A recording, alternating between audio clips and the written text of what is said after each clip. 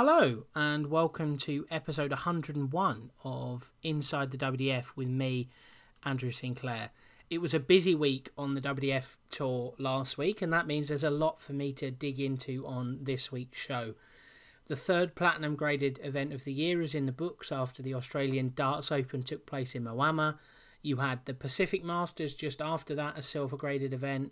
There were two silver events in Belgium that produced 4 different winners and 1 injured marker. There's some news coming out of Canada that raises a few questions for the end of the season. And on top of all of that, I had a fascinating chat with the recent New Zealand Open winner, Victoria Monaghan, which will be on this week's show as well. But the first topic this week is recapping the action from the Australian Open. The tournament was one I was looking forward to. You know, regular listeners will know I've been talking about it in favourable terms for a while now, because I really enjoyed the concept in 2019.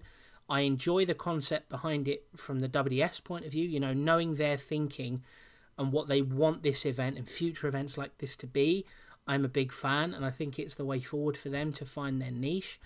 And I think looking at the field on paper in advance, perhaps not as strong a field as the WDF or Darts Australia were hoping with the invitational model they laid out, but you know, it was still a strong field nonetheless, and there promised to be some really good games. And I think ultimately the tournament did deliver good games and worthy winners. And I'll get into the action in a minute, but there are some issues that I wanted to address. First, I think one of them is that there are still valid questions about whether it should have been a ranking event and whether the points that were awarded were awarded in the right way. You know, the points followed the WDF's model, but if you came bottom of a 3-person group and you didn't even win a game, or in certain cases didn't even win a leg, should you have received ranking points, equivalent to coming to the last 32 of the Dutch Open or the last 32 of the World Masters? I'm not sure. I'm not sure what the alternative to that would be, other than you just don't get points for being in the last 20, being bottom of a group, essentially. So that's one thing. And I think the other big one is the streaming element. So a lot of people were expecting that you'd be able to stream the tournament over in Europe, and unfortunately that didn't seem to be the case, which left a lot of people disappointed. I'm not sure if KO Sports, which was the live streaming platform in Australia, I'm not sure if you could have used that with a VPN over, in the UK or Europe. But that, from my perspective anyway, that wasn't an option because I was, away for a wedding at the back end of last week. So I was, dealing with hotel Wi-Fi for a lot of the time. But even so, even if there was a way to watch it over here, it was certainly nothing straightforward or obvious. I was told by Wayne Weaning that there would be some delayed footage of the tournament on the WDF YouTube channel. I'm not sure when though, but I'll be keeping an eye out for that when it does drop, because I always enjoy watching games back. But, at least there was, Dart Connect and updates from tournaments is something I'll touch on later with the Belgian Open as well. But, I mean, Dart Connect's always good, regardless of whether you've got streaming or not. But the streaming would have been a big thing, and realistically probably was what everyone expected as a minimum on this side of the pond anyway. In terms of the tournament action itself, I thought it was good. There was nothing there standard-wise or average-wise that was going to blow you away, and there were a couple of poor showings. I know, Darren Carson from the ACT averaged 61 and 53 in his 2 games, for example. But all in all, it was solid, and then, there weren't any games that you would call bad games. Jelle Klaasen, David Platt had a good ding-dong. Neil Duff played well in his games. You had Scott Hallett, emerging as a surprise package through one of the qualifiers. Saw Mitchell Clegg, kind of have a little resurgence and have a good run to the quarterfinals. Friend of the show, Justin Thompson, coming through the last qualifier as well and getting a win in the group stage was nice.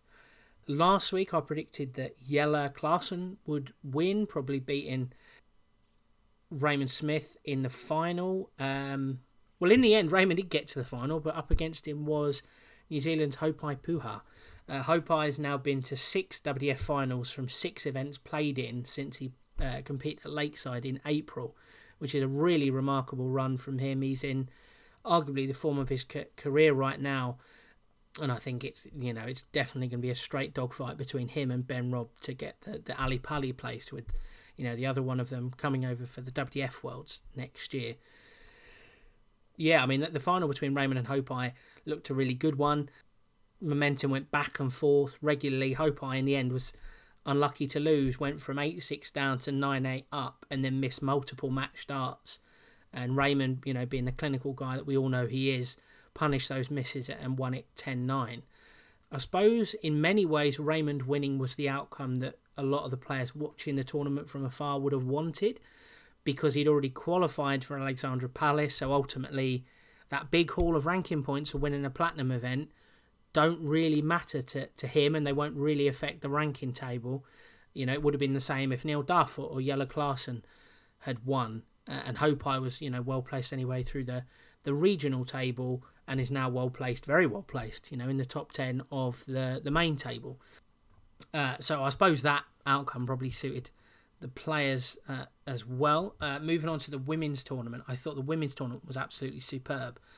There were a few upsets along the way, and as I tweeted, it had my highlight of the whole event really, and that was people getting to see what Nicole Renaud is already capable of and what she's going to go on to achieve in this sport. One of the nicest guests on the show, her performance against Lisa Ashton was nothing short of sensational. Took out 140 and 134 in a 4-2 win. To average 87 on your TV debut against the 4-time world champion takes real skill, takes real guts and real confidence. And, that performance is one that's going to give her so much, not just in that tournament, but, in the months and years to come. Doing something like that, she's going to know that's always going to be in the locker for her. Naturally, there was a bit of a dip for her other group game with Abby Morrison, but she played well, won that one, and put in a creditable performance when she lost in the semis to Bo Greaves as well. Went down 6-3 in that one, but took out another big checkout, and certainly looked, from the scores and whatever, certainly looked very comfortable in against the best female player in the world. So a very good tournament for Nicole, and a good women's tournament on the whole. I think Lisa Ashton going out in the group stages was a real surprise, and so was Kirsty Hutchinson. I acknowledged on the show last week that she's been in poor form for a little while now, but I certainly didn't expect her to lose both group games. But, she was in a really tight group. Wendy Harper is a very, very solid player, always going to hit those sort of mid to high 60 averages. She's just consistent, she's scrappy. And Kim Mitchell was someone I talked up pre-tournament because she's been on really good form this year. She won that DPA event. She's run Tori close, in one of the WDF comps. Won a WDF comp for the first time in almost 30 years. So, yeah, Kim, there's no shame in losing to either of them. And then, to wrap up the women's tournament, the final between Bo and Mikuru was a superb advert, for the sport of darts, not just women's darts, but darts overall. Just a shame we couldn't watch it live. To finish with a 91 average and an 89 average through 13 legs is really good. It was neck and neck through the first 8 legs, 4-all, before Bo burst clear with a run of, 4 legs out of the last 5, took them out in 18, 15, 14 and 15, which that's a standard that really no one in the women's game is going to be able to live with. That win took Bo to 8 titles for the year now, and I think she's unquestionably the best female player in the world at the moment. I'm looking forward to seeing how she gets on when she makes her women's series bow in a little, in the coming weeks or months. All in all, I think the Australian Open was a success. The posts I've seen from Neil Duff and so on Facebook, they had an incredible time, which I think everyone expected they would, based on the sort of thing Scott Mitchell and Jim Williams said last time. I think it's going to be here to stay. I think there was a good appetite for it in Australia. I think Darts Australia are big supporters of the WDF. I think they've shown they can run an event smoothly, and they know the areas to improve for next year and beyond. So I definitely expect it will be back, and if it is, it will be an event I really look forward to. So that's all for the Australian Open. I'll get onto the Pacific Masters and the events in Belgium in a little bit, but now I wanted to introduce this week's guest, and that's Victoria Monaghan, the New Zealand Open champion. Talking to Victoria was Something I was really looking forward to doing since she won her title a few weeks ago now. And I would say that our chat ended up being one of the most insightful and interesting of the year so far for me. We discussed winning the New Zealand Open in Rotorua, qualifying for the World Championships next year, her background in darts, grappling with gender dysmorphia issues and her recent transition, the backlash she's faced, in New Zealand within the darting community, and a lot more besides. I'm now delighted to be joined by the New Zealand Open champion, Victoria Monaghan. Victoria, how are you? I'm very good, thanks, and hopefully you're keeping well. Yeah, very well. Very glad to get you on the show. There's an awful lot to talk about. It's an interview I've been really looking forward to, this one. But I want to start right at the beginning with you. How and when did you first get into darts? Didn't expect that one. My father played in the UK as a county player way back in the day. Actually played for the same club as Rapid Ricky Evans and his family. So from about the age of 7, I used to get dragged down to the Electric Club, and we used to play down there as kids. And not long after that, it was you're tall enough to chalk, and then you were tall enough to throw and hit the board, and drafted into a team, basically. Did you grow up in the UK or New Zealand then? I was born in the UK, left the UK when I was 12 years old, and emigrated to South Africa, ironically. And from South Africa, I went back to the UK and met a Kiwi girl and ended up here in New Zealand. Oh, fantastic. 22 years ago. So, I suppose in those first years when you were playing, was darts the only sport that you were playing, or were there other things you were getting involved with? I think with my personal history and my personal travels, I think I found a lot of solace in playing individual sports, i.e. darts, swimming, and those sort of individualised sports where you didn't have to be a massive team member. You could just be on your own and play. But as a youngster, as a 7-year-old kid, my ambition was to don the world stage and go to the home of darts, and the other one was to be on Bullseye. Quite big aspirations, I suppose, as a kid. Now, as a big fan of Bullseye, I always would have wanted to go on there and win the Rupert Bear novelty phone. So I'm with you on that one. I just wanted the teddy. I just wanted the bully. In those early years of you getting into the sport, who were the biggest influences on you playing darts? I know you said that your father obviously played and that kind of got you into it, but was it some of the players on TV that were inspiring you as well? Every household name rings true. Eric Bristow, we shared a birthday, so of course he was an idol. John Lowe. There was a couple of other local players as well. I met Peter Everson when I was younger. He came around the traps at one of the county games. Other than that, when we moved to South Africa, unfortunately, darts wasn't the primary goal to play, because we were so detached from the rest of the world. If we watched anything on TV, it was 8 years old. We'd already seen it. So, unfortunately, we regressed and went backwards when we went over there. So, I suppose sort of moving away from darts then and into your personal story, which is, a big part of this conversation. You've made that transition now, but when did you first start to sort of have those gender dysmorphia issues, essentially? Can you kind of pinpoint when those started for you? I sat back down quite a few years ago and wrote a story, and as far back as I could track was probably from when I was about 3 years old.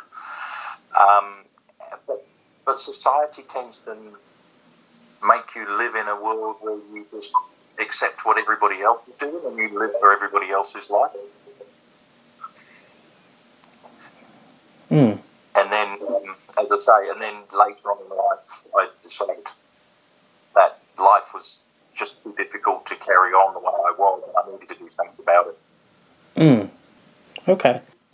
I suppose, it would have been a very different time when you were growing up, and even now, it's not the easiest topic of conversation for people to talk about. were those feelings and those kind of ideas or whatever, were they something you ever addressed before, or did you only address them recently? I think I addressed most of them recently. I think the hardest thing is people seem to think that it's acceptable now, but it is becoming more common, but it's not acceptable. People still have a perceived perception of how we should be, and this is not something that's as common as... it's not something common, let's put it that way. It's not 1 in 3 sort of thing. People don't have this transition in their lives. And nowadays as well, a lot of them are catching it when they're a lot younger and getting into it and doing the transition when they're a lot younger, because there is a backup, there's a service, there's a structure there for them. When I grew up, we didn't have that. We kind of, if you did something wrong, it got clipped around the ear roll and told to toughen up. It's a very different world nowadays. And you talk about writing that story. Where is that story now? Is that in a room somewhere? Do you still have a copy of what you wrote and stuff? I'm happy to send it to you if you'd like to read it. Yeah, it's a personal thing, and it's kind of progressed over the last 2 years. It started off as a text message to a friend of mine and ended up as about 10 pages in the end. But it goes into a lot of detail and depth and a lot of feelings, and it's quite interesting because it started off was the headline of it was, I'm 48 years old and I've never felt so alone in my life.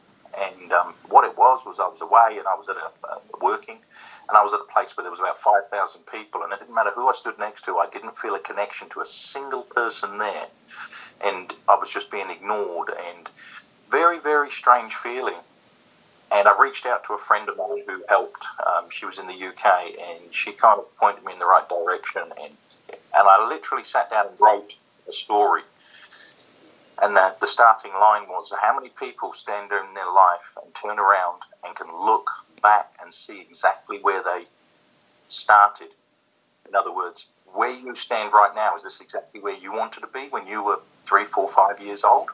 Because not many people can. And I looked and I saw how many times I changed directions in my life, how many times I ran away from things to try and get space so I could actually be myself, but still didn't understand why or how. There's a lot. Human brain is really difficult. It doesn't answer the questions for you, and you turn to society and they don't give you the answers either. Yeah, that's it makes a lot of sense. That. So, in terms of the darts then, before, this is something you and I have touched on before the interview. You played on the DPNZ tour, got to a couple of semi-finals. But you said that, when you were playing on that tour before, probably the more interesting thing to talk about wasn't the results, but was the fact that you were struggling with a lot of, personal demons at that time. Is that something you're prepared to kind of go into a bit more? Yeah, I think everybody has a battle that they're facing that nobody else kind of knows about. And I guess a lot of it is how much you let other people in or let you share. The old saying, a problem shared is a problem halved. Well, it doesn't. In the darts fraternity, a problem shared is in the toilet before you get there, sort of thing. You know what I mean? Or at the bar before you get there.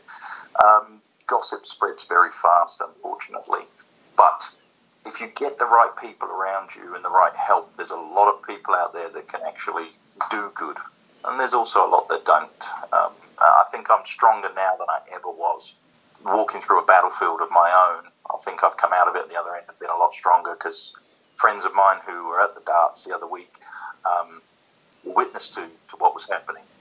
And they said they were so proud of me because I stayed very composed, where 4 or 5 years ago I probably would have reacted in a very negative way.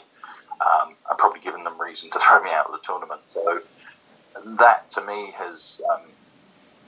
is a very big milestone for me, to know that I've actually become a better person at the end of this and tried to push through. And hopefully I'll continue to do that and be an inspiration for others as well. And looking back on the databases and stuff with records of tournaments and tournament results and so on, there's no real record for you of playing tournaments, under what would be your dead name now. After 2014, did you just walk away from darts entirely, or did you just stop playing it in bigger tournaments? I think my headspace was not right. I think without, I suppose, going into that sort of detail, I then struggled with depression and anxiety. I knew that my life had changed around. I'd struggled a bit at home, had quite a traumatic separation from my ex-wife. I had 2 kids that I loved and doted over, and it was very difficult for me to. What I found solace in was on the dartboard, where I could isolate and be myself and just shut off from the world. I couldn't do that anymore. I was in fear of where my kids were. My brain was not focused anymore. 2014 is when I stopped playing large tournaments. I still continued on a lot of the smaller club darts scene, and I think in 2018 I literally hung my darts up when I think I came runners-up in the pairs at the Nationals. Lost to Craig Caldwell in the final. I can't remember who his partner was. Marty, I think it was. Missed the double 12 to win, and they took us out. And unfortunately, my partner passed away not long ago, and it was kind of a detail to me to say, that's it. This is a sign for me not to come back anymore. And I was prepared to give up. But when you give this much to darts in your life, it's a big part of your life, and it felt hollow that I was sitting at home and my kids were, why don't you get back on the dartboard? You got to do it. So I made inquiries. I made inquiries after I'd found myself a little bit easier, and the hurdles weren't as big as I thought they were going to be, until I walked that day in the dart hall and realised that they were a lot bigger than I thought. Yeah. The issues relating to making the transition was something that you've been grappling with for a long time. When was the moment that you decided that you wanted to make that transition and you wanted to address the issues that were there? 2020, I think we call it when the egg cracks. 2020 is when I realised this was me. I started seeking help. And you've really got to scratch and dig for it. There is nothing that goes, ta-da, we'll knock on your door and they'll give you all the help that you need. You really have to fight and dig for it. So 2020 was when that started. Mid-2020, I think May 2020, somewhere around there, things started to progress considerably further. I think I hid away from the world for a considerable amount of time because I needed time for me to adjust, because a lot of people don't realise that doing a transition is not just a physical thing, it's a big mental factor as well. And why we are wired differently between male and female on how our whole brain becomes... it's the easiest way of centering yourself. And I know it sounds really crazy, but you center yourself. You kind of find yourself, and then you accept yourself, and then you kind of have to let yourself go and become who you are. And that, to me, was the biggest step. I had some phenomenal friends around me, structured all around the world, that I could pick up the phone at 3 o'clock in the morning and just send them a message and know that they were there. That, to me, was the biggest thing. So I think in December 2021, I decided that it was 100% full-time. So I packed away, I think, 9 boxes of dart shirts and boys' clothes, as we could so elegantly put it, and packed them away, and they've never come out again since. And that was me. So 8 months I've been living full-time as Victoria, and I think in early 2021, January, February, I came out on social media, which was quite strange because thousands of people on social media got the information at the same time, and probably 50 people just walked away, and that was fine. I didn't mind that. I always used to laugh and joke and say, I've only lost 50 people today. I'll get another 1,100 gone by tomorrow. I'll be happy. But the ones that have stayed have been very supportive and unbelievably kind. Yeah, no, absolutely. And then, when you made that decision, obviously, which was during COVID, which I imagine threw a few wrinkles into that as well, given New Zealand's lockdown rules. But how was that conversation with your family? Okay, now that's a hard one. Okay, my mother still lives in the UK. She is struggling with dementia. That posed to be another problem there. My father had passed away a few years before, and I think with my father being around, I could never ever do this. He was quite an oppressive person, over the top of us, and stopped me from being ourselves. We grew up in a pretty strict household, and quite funnily, we used to practice on the dartboard, and as a supportive parent, you would think, come on, you can do this. And I can remember as a kid just being in tears on the dartboard, and he would be, come on, you can do this, and he would have me in tears. Saying that, that lesson probably helped me now more than ever, because it toughened me up to shut off from the rest of the world, and focus on what I was doing, and not listen to his techniques of teaching. Let's put it that way. My mother, as I say, has dementia, unfortunately, and that's not gone down very well. I have a brother here in New Zealand, also a dart player. We haven't spoken for a number of months now. He hasn't taken it very well. And I have a sister still living in South Africa who is supportive, but likes to stay neutral. She'll talk to me about hair products, but as long as it's not about transition. And I have 2 children of my own who are unbelievable. They're fantastic, really, honestly. Had they not been supportive, you probably wouldn't have, I probably wouldn't be doing what I'm doing right now. That's probably the easiest way. As you were saying, that the transition, a lot of it is a physical thing.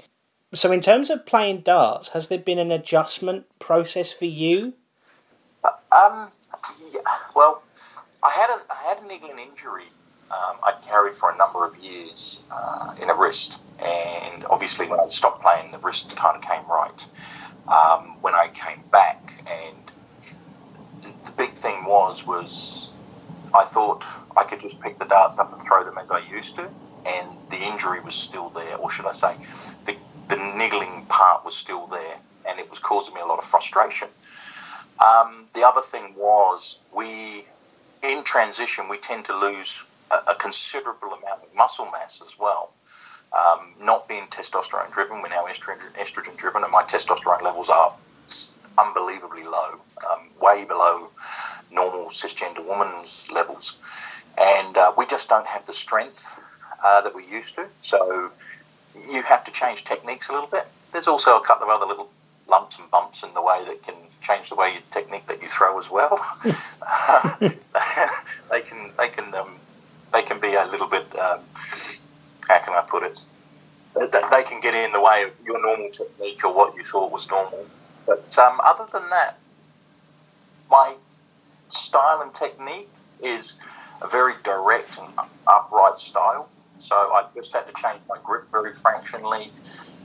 So I'm not using my wrist as much. I stand very, very slightly squarer to the board. Other than that, there's not a massive difference between the way I throw. I'm very tall as well, which has also allowed me to continue throwing at eye level towards the Trip 20. Yeah, of course, yeah. So obviously the New Zealand Open was the crowning success for you. But I mean, before that, you'd tried to play an event about 3 weeks before. Would have been your first competition, as a woman, and you ran into quite a few issues, didn't you? I entered it is a local tournament. It's a large local tournament, and something I've supported for many, many years. It's the West Coast Championships, and unfortunately, I ran into, I will call it hostility, but it was drummed up by the wrong information given out to people, and it was drummed up purely before the event even happened. So when I walked into the hall, I had a very strange feeling that I was not welcome. And I'll be honest with you, I didn't play very well at all. I was nervous. I was put off by a lot of the comments that were going on. They weren't on my throw or anything, but there was a lot of shouting for the opposition, which I think also created a bit of a problem for the opposition as well. So it allowed me to, I would say my B or C game sort of thing was enough to be good enough to beat their B or C game when they were put under extreme pressure from their own club members. And I did I did win that one. I came back the next day to play the pairs, and halfway through the pairs, I think we got through to the quarterfinals. There was a complaint put in that I had said something in the effect of my darts were closer or something to that effect, and the girl burst into tears, and I didn't even get a say in the matter. I was ejected from the club under one person's ruling. I never got a say, I never got defended, I got thrown out, and I lost the spot on a potential team that I was looking for. That was quite upsetting. It took me 2 days to really calm down from that one. And that was a little bit unfair because he still believes he was right on by throwing me out. There was a lot of people who don't believe he was right, and my darts partner at the time was left totally bewildered because she didn't know what was going on. I didn't have a say, I didn't get to speak to anybody, I was just ejected from the building under a barrage of quite nasty words, let's put it mildly. Yeah, talking of nasty words, we'll move on to the New Zealand Open then. To play in that event, sanctioned by the World Darts Federation, obviously there were rules that needed to be complied with. So sort of how long had you been having conversations with, Bob Wilson and the New Zealand Dart Council team before actually getting to play in Rotorua? I think I submitted some paperwork through to the administration there about 6 weeks before. So it was before I'd even submitted it through to the other organisation. And they came back and they said to me, it shouldn't be a problem, we just need to iron a few things out. Kept coming back to me.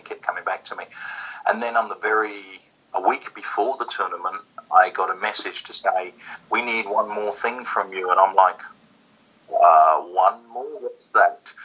And it was told to me that we needed a New Zealand government-issued ID. Now, we have a slight hiccup over here that none of our IDs in this country have our gender on them. The only one that can or does is a passport. You self-identify your gender, so it's not technically true because I can identify it. But to try and get one in a week, I mean, it's going to be... But we did have one backup, and that was a government-issued ID through the health system, the NHI number, which actually has a photograph and my gender on it, which they accepted quite graciously and said, no, that's not a problem, that's perfectly legal. That really did put a downer on me because I'd organised babysitters or dog sitters and I'd organised to get away and accommodation and everything, so I was worried that I wasn't going to be able to play. And when you struggle with any form of anxiety or mental dysphoria or of anything like that, silly little things like that can really turn into massive things and put you off your game. But fortunately, they settled me down, and they were so accommodating, and they were so happy to have me there. I couldn't have been more welcomed by the committee themselves. They were very happy to have me there, and I believe they put a notification out to the players a few weeks before saying I was going to be there. If there's going to be any problems, you need to address them beforehand. I only found that out afterwards, but I believe that there was a group of people that, how can you put it, repelled against it, I would say, and they didn't want me there. And they certainly made themselves vocal on the tournament. Mm-hmm. Well, in terms of, that stick that you got while you were playing, was that throughout the day, or was it more as you got towards the business end of the tournament? It was pretty consistent throughout the day. It got really bad towards the end because obviously you're the only game that's playing, and I think as the day progressed on, there was more time for people to spread rumours, more time for people to build opinions, more time for Dutch courage, if you want to call it that, and there was more time for people to certainly vocalise themselves as well. And I'd say it was pretty consistent, and it came in pockets and waves against who you were playing against. And I think, as I said, a lot of the time when they were barracking, and not necessarily barracking me, but yelling and screaming that the opposition can do better, that kind of put them under a lot more pressure, and I think that was unnerving for the opposition more than anything else, because I was just doing my own thing and carrying on. I had my supporters there, and they were there for a very, very particular reason. They were non-dart players, and they just gave me somebody to look at, somebody to recenter, and somebody for me to focus on between my throws, and that worked so well for me. Obviously, with all that noise and issues going on, I imagine you probably weren't at your the top of your game, but I mean, how would you assess your performances on the way to winning the tournament? I think it came in fits and starts, because I think there was a lot of individualised calling of names, which it's kind of hard because you can't ignore those. And often on my backswing, somebody would kick a chair or bang something on the table. That was very annoying. I did mention to the referee, come on, can you get this under order? This is just disgusting. And it just kind of carried on no matter what happened. There was a lot of barracking coming from the back of the stands. Unfortunately, it was usually when my back was to them and I was throwing, so I couldn't identify exactly who or pinpoint. It was just a lot of individualised noise. You know what it's like when you're at a darts tournament and you've got 1,000 or 100 people chatting away. It's just a white noise background, and it's a rhythmic thing that's behind you, and you can kind of get on the same level as that. But when somebody's whistling or shouting or calling your name, they're pretty specific to you, and that's really off-putting. As for what it did to my game, I didn't play very well, to be honest with you. I do have more in the tank. I'm not playing any better than I used to play years ago, and I think the difference is years ago I had another gear that I could go up. Here I seem to kind of flatten out, and I think the last leg I cracked a 180 and then 110 close against Wendy. She was on 113, and the 110 went in. I didn't make a sound. I just kind of put my hand on my mouth, turned around and went to shake her hand, sort of thing. And it was called game, shot and match. I practiced that close very regularly, and it went away. Went in, should I say, on the first attempt. So I was very happy with that. Absolutely. Your win was historic for a number of reasons. Does being the first trans person to win a WDF competition, the first trans person to qualify for a world championship, does being the first to achieve that mean a lot to you? Yes. Easiest way to put that, but I'm not finished yet. Not being cocky or not being brash, but there's still more to come. There is still more, and I think that milestone that I've achieved now has given me such a boost personally to get further now and more consistent. I think it's going to raise the level of darts, but not just with me, but with other people around me in the competition. And I mean, watching some of the girls play the other day over in Australia, wow. I think I may still have to do a little bit more work. But I've had some practice sessions where I've consistently thrown 6 or 7 legs and been in that up 90s, low triple figures, kind of the 6 legs, and then kind of falling back off again. So it's a matter of just getting the mindset right and trying to get back into that practice regime. And I think if I can bring it, then there's a possibility. As I said, my gender hasn't taken away my ability to play. I was always a competitive dart player, but not ultra competitive. That's made me elite, if you know what I mean. Not everybody can be a world champion, but the opportunity is now presenting itself where I think I can, and I know I could. There's a couple of players out there that I've got my eyes on. But, hey, on the day, you don't know how you're going to play. You come against somebody else, and their want is more than yours, and nerves get in the way, or something else can get in the way and ruin your game. Takes those dreams away, and you come back next year and try again. You touched on this towards the beginning, but qualifying for that World Championship, which your win at the New Zealand Open gives you, that's obviously a lifelong ambition ticked off. Yes. The funniest thing about it was I played the tournament not actually knowing what the main prize was. As I said to you, I entered the Open to be the first transgender person to play.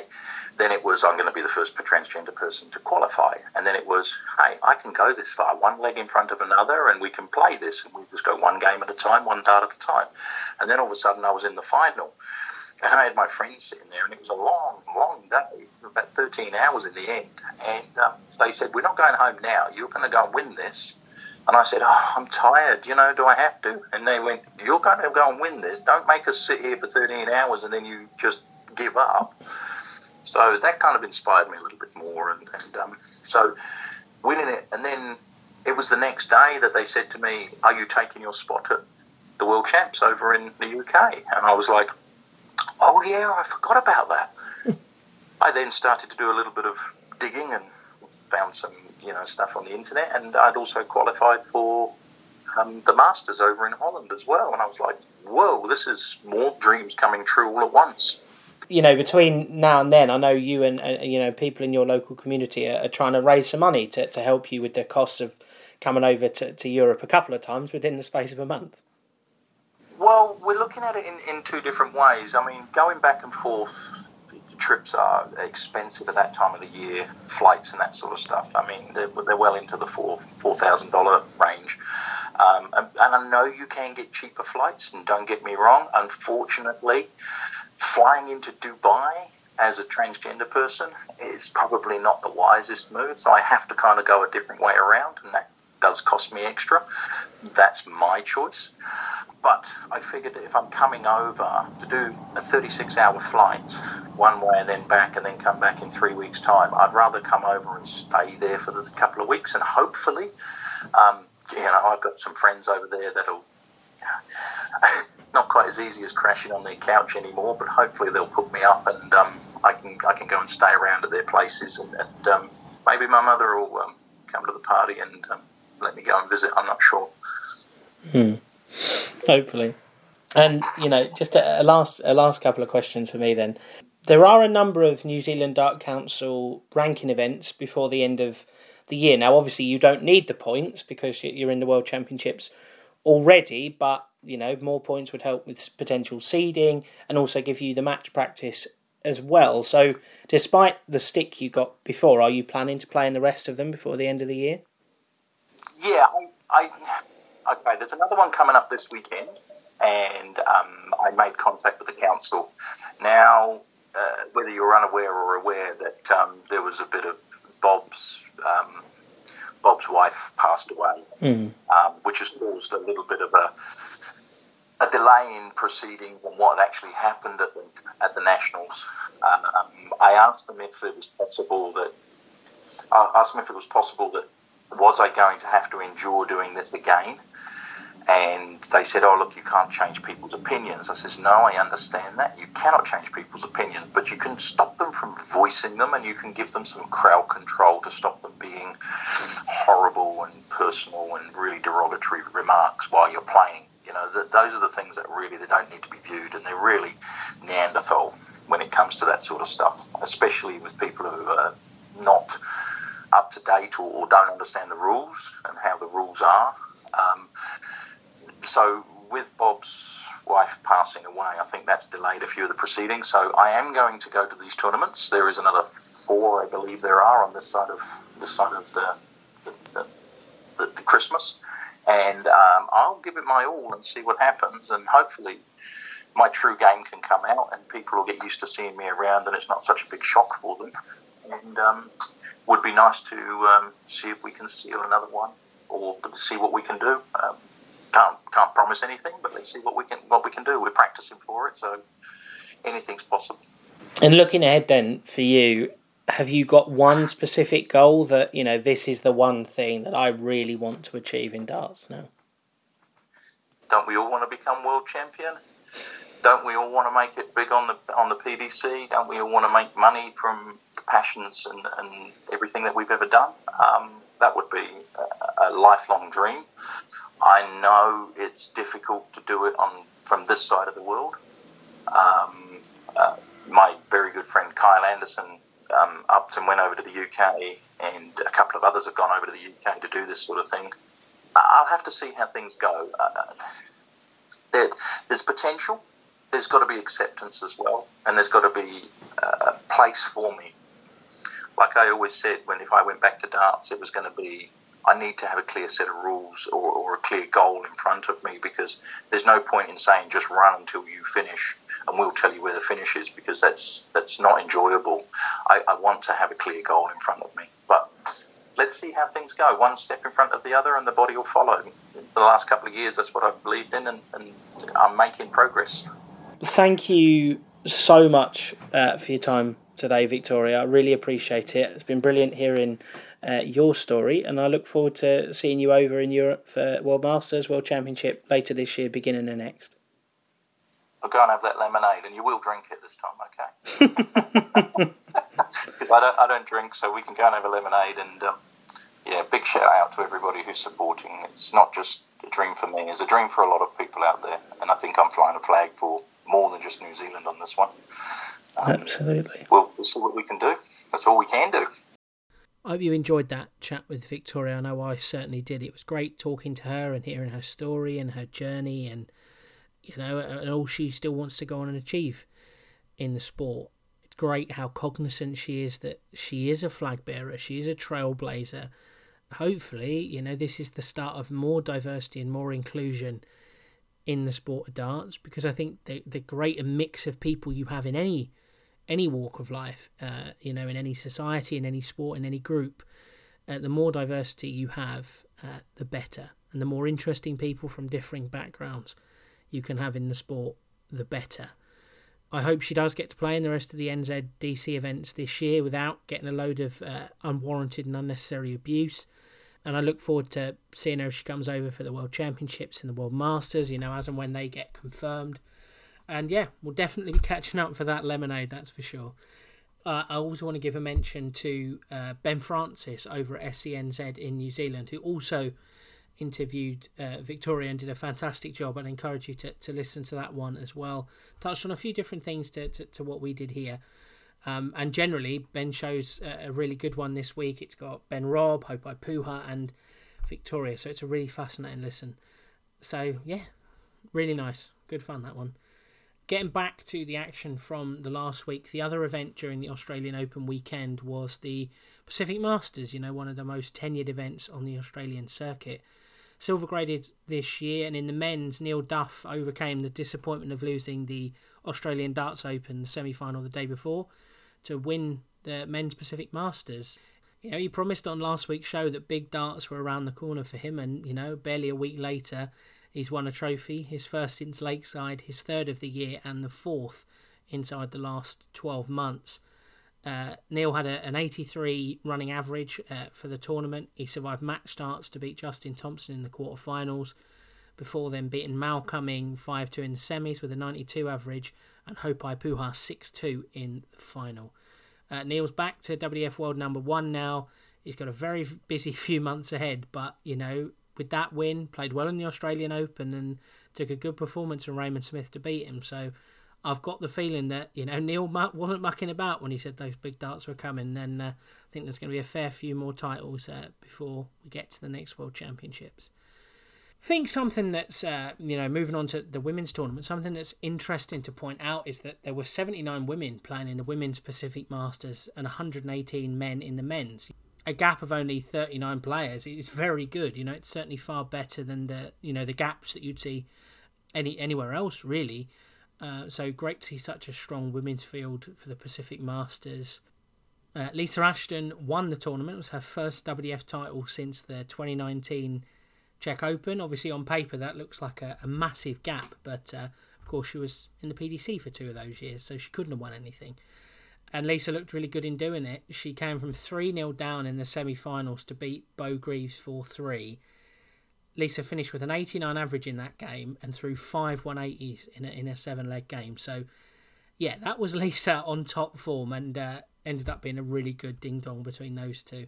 And then in the final, she beat Tori Kewish 5-1. So, good points haul there for Lisa, made up for the disappointment of the Australian Darts Open not going to plan. And those points now put her well on the way to World Championship qualification. There are a few more events later in the year that I think she could well play in. And I think realistically, even if she only plays in a couple of them, 1 or 2 decent runs and she'll be right amongst it, you'd have thought. And, she's won that title 4 times before. If she's in the field, you wouldn't bet against her being a threat to win it. She's that sort of person. Bo, disappointed to lose in the semis, but again, it took an incredible performance to beat her. And I think during the day, her running average was slightly higher than Neil Duff's, and her first 9 average for the tournament was over 100. So she's playing well, there's no doubt about that. moving away from the action in Australia and over to Belgium, you had the Antwerp Open and the Belgian Open. The issue with the Antwerp Open on the Saturday was that there were no updates anywhere. You know, those events in Belgium used to use the Dart for Windows software. They still use it for the draws, but they don't appear to use it for updates during the day anymore. I'm not really sure why. You know, I've said before, I don't expect every federation to use Dart Connect, but to have nothing all day is a poor show. And I really do think that all of them should be sharing results and updates. You know, it doesn't have to be world-class social media coverage. It literally just needs to be, you know, results of how people are getting on. But in the end, for the Antwerp Open, results I was reliant upon Wilco Vassink sharing stuff. Evert Zomer, the photographer, was posting results as and when he saw them. Jamie Lewis, of course, won the Antwerp Open men's singles, and his manager was tweeting as he made his way through the tournament. So realistically, I only knew who was in the final because Jamie Lewis's manager tweeted something, and then I dropped Nick Kenny a message because I saw he'd posted on Facebook that he'd lost in the semis. So I asked him who he'd lost to, as we had a chat about picking up points and all that kind of thing. It was better on Sunday. There were more updates on the Sunday for the Belgium Open, but that was because Pim Huberts from Darts Actueel was there, and he was providing, you know, like official media coverage, doing interviews with the winners and so on. But you're not going to get that at many of the WDF events, or any really. So, yeah, definitely room for improvement. In terms of the action, though, the Antwerp Open titles were won by Jamie Lewis and Aletta Vijer from the Netherlands. It was great to see Jamie Lewis win. It was his first WDF title since 2010, which is crazy to think. You know, he's still a young guy, that it's been that long for him to win a title. But of course, as I say, was in the PDC all those years. You know, he's admitted that, you know, as his PDC tenure came to an end, he wasn't in the best place. But I think through these WDF events, he's getting his confidence back. He's got a good management team.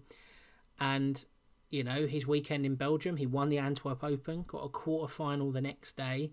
He's now got over 200 points in the rankings and is in a really healthy place. So he's well on course for a World Championship place by the time the season is all said and done. So it's a really good return to form for him. Hopefully look forward to speaking to him in the near future. Aletta, meanwhile, in the women's singles, a first title for her, which was always nice to see a new winner.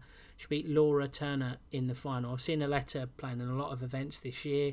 She had a few battles with Joe Clements, often seem to get drawn together.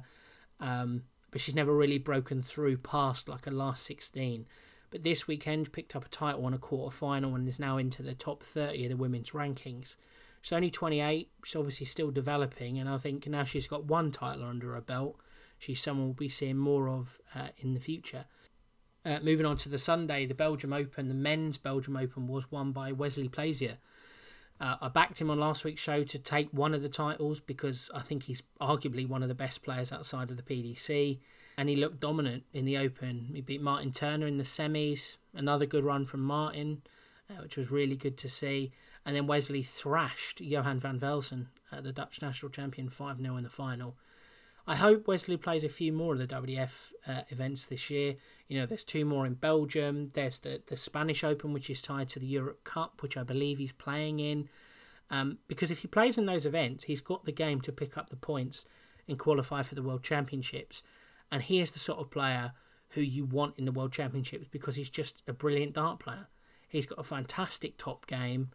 I know he's not the most confident of people. He's quite shy by all accounts, but you know, he's played well on the Euro Tour. He's played on a stage before.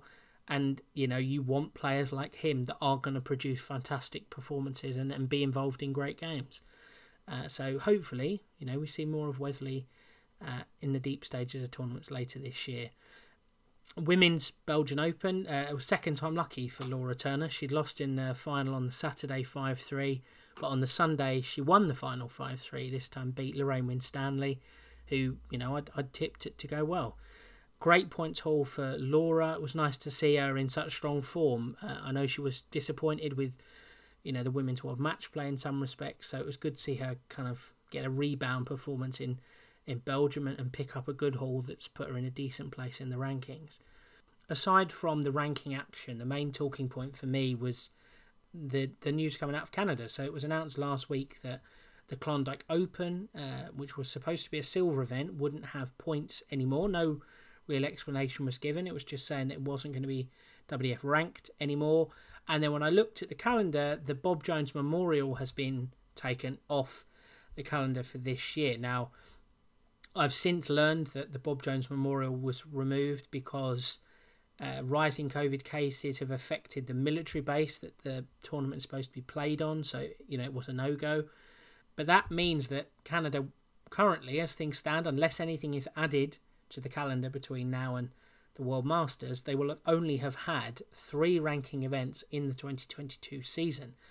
And the WWF rules specify that you need 5 to meet the threshold for World Championship places. So as such, Canada wouldn't have anyone at the Worlds next year unless they came through the main table. It seems weird that, this year they had 4 players, which was, I think the most or joint most they've ever had in the WWF World Championship. Sean Burt and Rory Hansen really impressed. And, I was expecting a really strong crop of Canadians coming over this year. The likes of Kylie Edmonds are in a good place.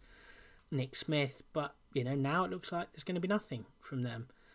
It seems really weird because the WWF president, Bill Hatter, is Canadian. So you thought that with that in mind, Canada would be a really strong territory. But it seems not. By all accounts, the Canadian Federation's not in the rudest financial health, so maybe that's a factor.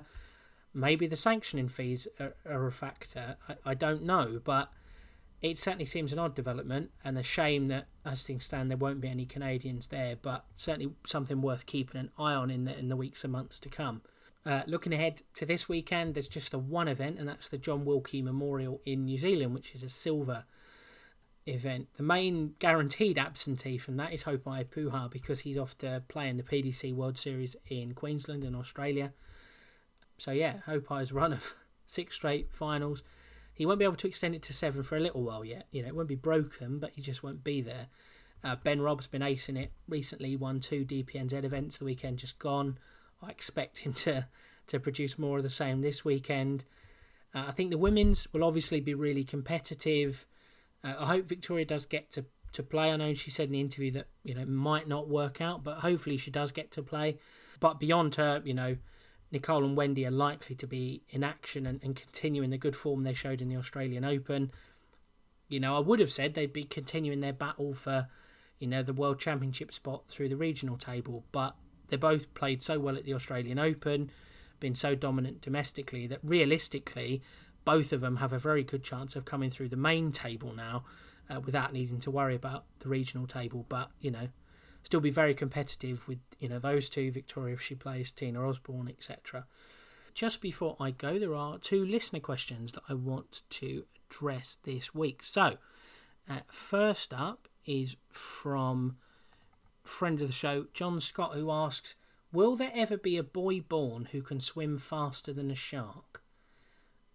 Now, I feel like there's a joke there that I'm definitely missing, but a rudimentary Google earlier informs me that the fastest top speed a shark can get to is 5 miles an hour, which isn't that dissimilar to like an elite Olympic swimmer like a Michael Phelps or a Chad le Clos.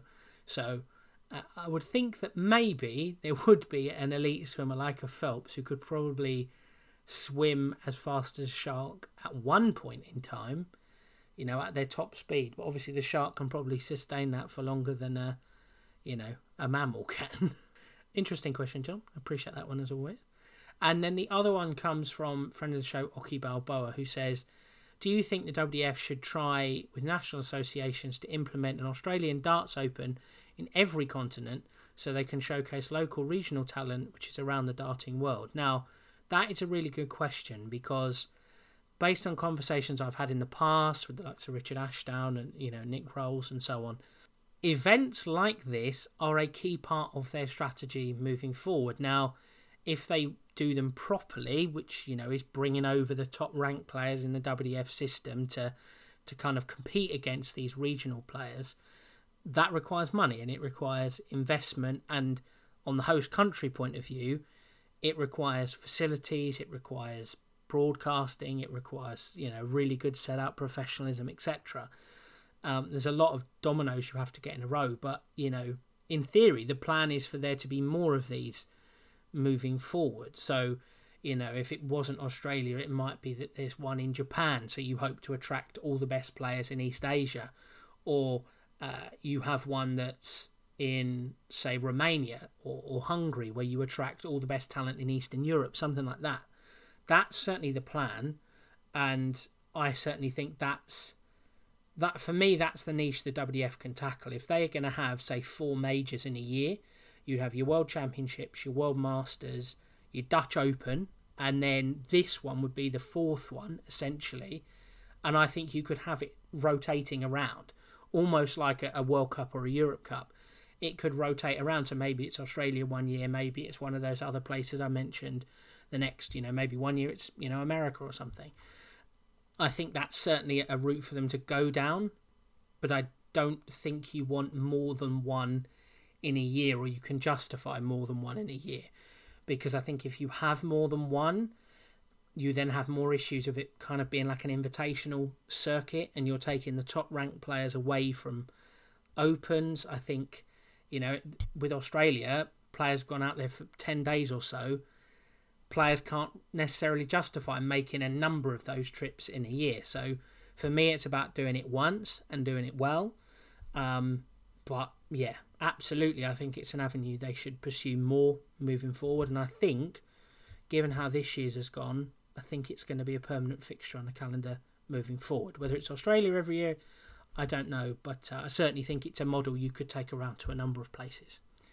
But anyway, that's all for this week. A big thank you to Victoria for her time, and to you for listening. Your support is always greatly appreciated.